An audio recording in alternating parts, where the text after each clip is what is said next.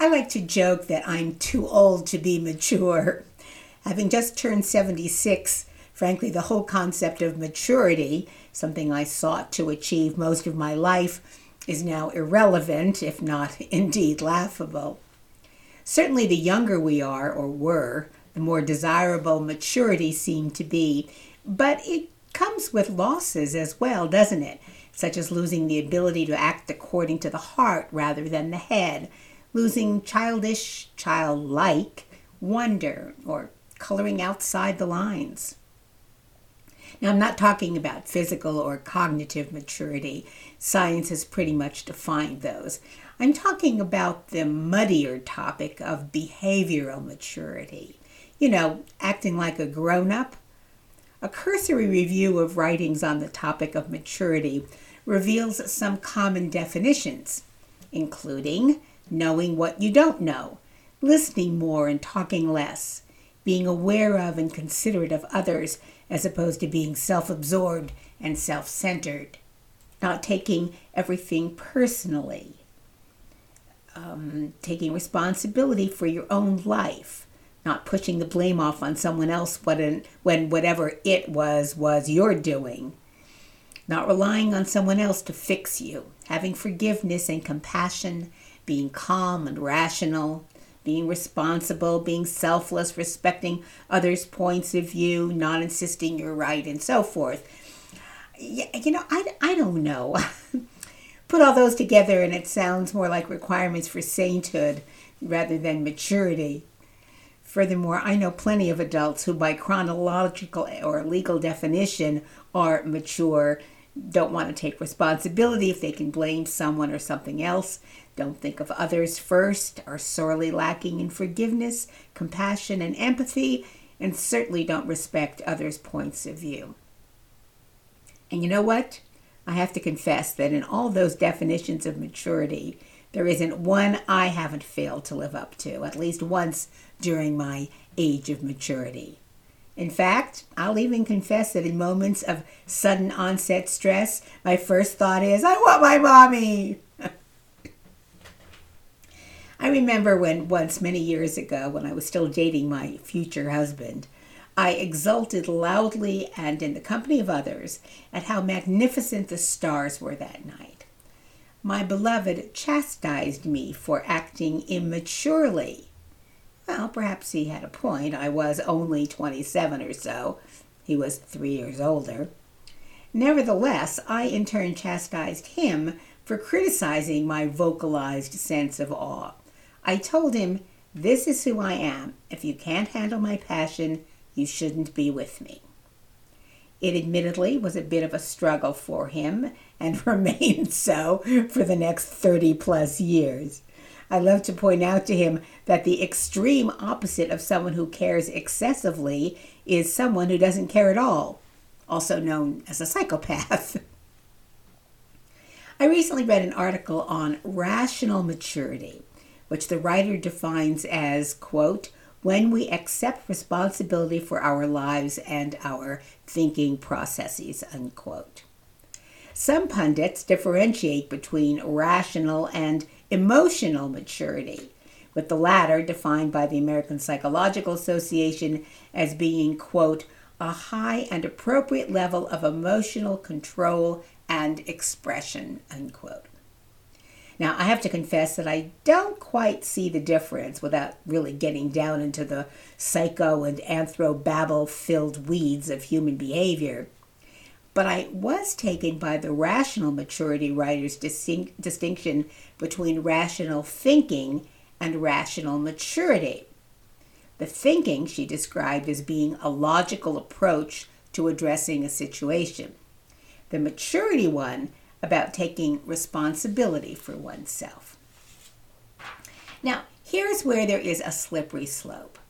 If you take responsibility for yourself, if you choose your own path, if you think for yourself, if you go against conventional wisdom or the conventions of those around you, you may consider yourself a free thinker, but the APA may consider you emotionally immature because you're not behaving appropriately. But who defines what's appropriate? I mean, aside from road rage and temper tantrums. Isn't most of that contextual? What's appropriate in your family, workplace, community, social circle, religion, culture, and so forth? Well, let's step back a bit in time. Free thinking is often associated with religious agnosticism or even atheism. However, the 18th century Age of Enlightenment that indeed gave birth to anti-church sentiments was to a great extent influenced by the German philosopher Immanuel Kant. His seminal 1984 essay, What is Enlightenment?, begins by talking about nonage, Nonage, which means the absence of maturity. He writes, albeit using the sexist language of his time, quote, "Enlightenment is man's emergence from his self-imposed nonage. Nonage is the inability to use one's own understanding without another's guidance. This nonage is self-imposed if its cause lies not in lack of understanding, but in indecision and lack of courage to use one's own mind without another's guidance. Dare to know. Have the courage to use your own understanding is therefore the motto of the Enlightenment. Laziness and cowardice are the reasons," this is still Kant writing in his 1984 essay, laziness and cowardice are the reasons why such a large part of mankind gladly remain minors all their lives, long after nature has freed them from external guidance. They are the reasons why it is so easy for others to set themselves up as guardians. It is so comfortable to be a minor. If I have a book that thinks for me, a pastor who acts as my conscience, a physician who prescribes my diet, and so on, then I have no need to exert myself. I have no need to think, if only I can pay. Others will take care of that disagreeable business for me. Those guardians who have kindly taken supervision upon themselves see to it that the overwhelming majority of mankind, among them the entire fair sex, so Kant does include women, should consider the step to maturity not only as hard, but as extremely dangerous. Kant goes on to say, "It is very difficult for the individual to work himself out of the nonage which has become almost second nature to him. He has even grown to like it, and is at first really incapable of using his own understanding because he has never been permitted to try it. Dogmas and formulas, these mechanical tools designed for reasonable use, or rather abuse, of his natural gifts, are the fetters of an everlasting nonage. The man who casts them off would make an uncertain leap over the narrowest ditch because he is not used to such free movement. That is why there are only a few men who walk firmly and who have emerged from nonage by cultivating their own minds." End quote.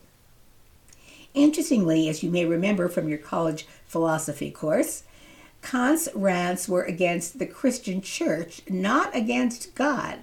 He actually was a theist, or deist, depending upon your definition. He believed in the God of rational theology as the causal author and moral ruler of the world. Kant had a lot to say about free thinking and the church and religion and enlightenment, as did Americans who followed in his footsteps.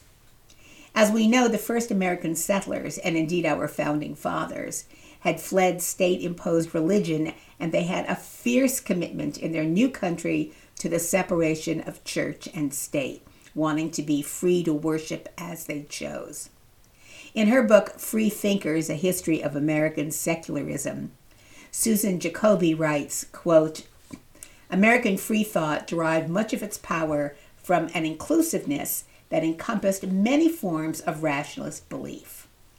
Often defined as a total absence of faith in God, free thought can better be understood as a phenomenon running the gamut from the truly anti-religious those who regarded all religion as a form of superstition in which to reduce its influence in every aspect of society, to those who adhered to a private, unconventional faith, revering some form of God or providence, but at odds with orthodox religious authority.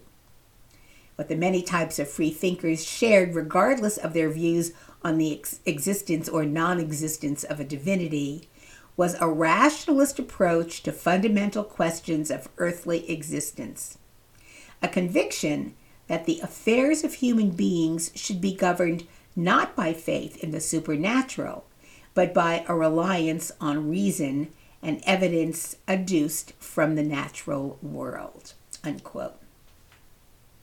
Well, given this whole rather thorny issue of maturity, rationality, enlightenment, and belief in God, psychologist and career counselor Dr. Marty Nemko of Oakland, California, says that while most people believe they think for themselves, they follow the herd, as he puts it, more often than not.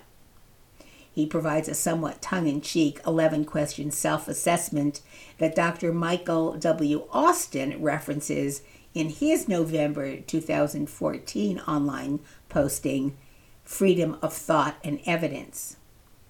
Austin says free thinking itself often is a form of groupthink, and that it advocates reason over faith, but he has a problem with defining reason just as, quote, something that is limited to the scientific method.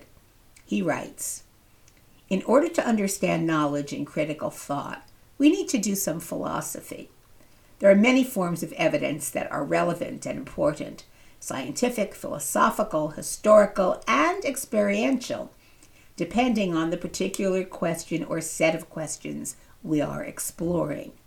We should be open to considering all forms of evidence that are relevant to our quest for knowledge in any particular realm of human inquiry."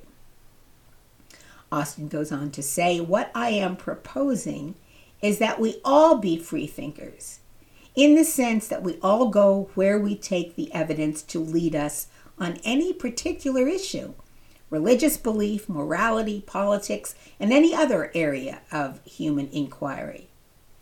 Let's be free thinkers," Dr. Austin says, "but let's allow ourselves to be free to believe the truth based on evidence, even if what ends up being true is not what we initially thought or hoped it would be." So, are you a sheep or a free thinker? If you'd like to take Dr. Nemko's unscientific self-assessment inventory, you're going to need something with which to write. All you have to do is mark true or false to these questions in response to these questions. 1. You almost always vote for candidates of your political party. 2. Your views are liberal or conservative on almost everything. 3. You hold few unpopular opinions. 4. You try to wear styles that are in this year. 5. You routinely spend more for a status brand, even though the quality isn't sufficiently better to justify the extra cost. For example, designer label clothes or a luxury car. 6. You chose a college, or hoped your child or your grandchild would choose a college based more on how much of a brand name it has than on whether it's a great fit for the student. You usually, this is number 7 now, you usually prefer a trendy, although more expensive and crowded restaurant over a long-established one. 8. You often do an activity, not mainly because you like it, but because it's popular, like camping, rock concerts, yoga, watching a football game, going to church, or getting drunk. 9. You keep up on pop culture, not mainly because you care about it, but because you don't want to appear ignorant in front of your friends. 10. You wouldn't have pursued a low-status career, even if you were well-suited to it, or had been well-suited to it. 11. You might justify doing something dishonest because you know that many people do it. For example, cheat on your taxes or stretch the truth on your resume, maybe even shoplift or pad your expense account. Now, this is the utterly invalidated scoring key, which Dr. Nemko defines as such. Here's how you do it. You get 1 point for each false answer. Okay, add them up. All right. If you have 10 to 11 false answers, you're a free thinker. 8 to 9, a fairly free thinker. 4 to 7, sheepish. 0 to 3, bah. Well, according to this unscientific assessment, I am a fairly free thinker. How about you?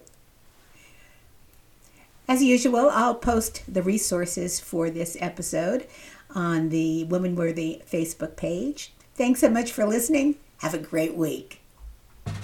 You have been listening to Woman Worthy, real talk about real issues for women over 60.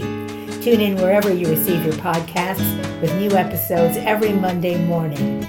You can leave your comments by downloading the Podbean app to your device and on the Woman Worthy Facebook page. I'm Paulette Lee. I hope you found this program worthy of your time.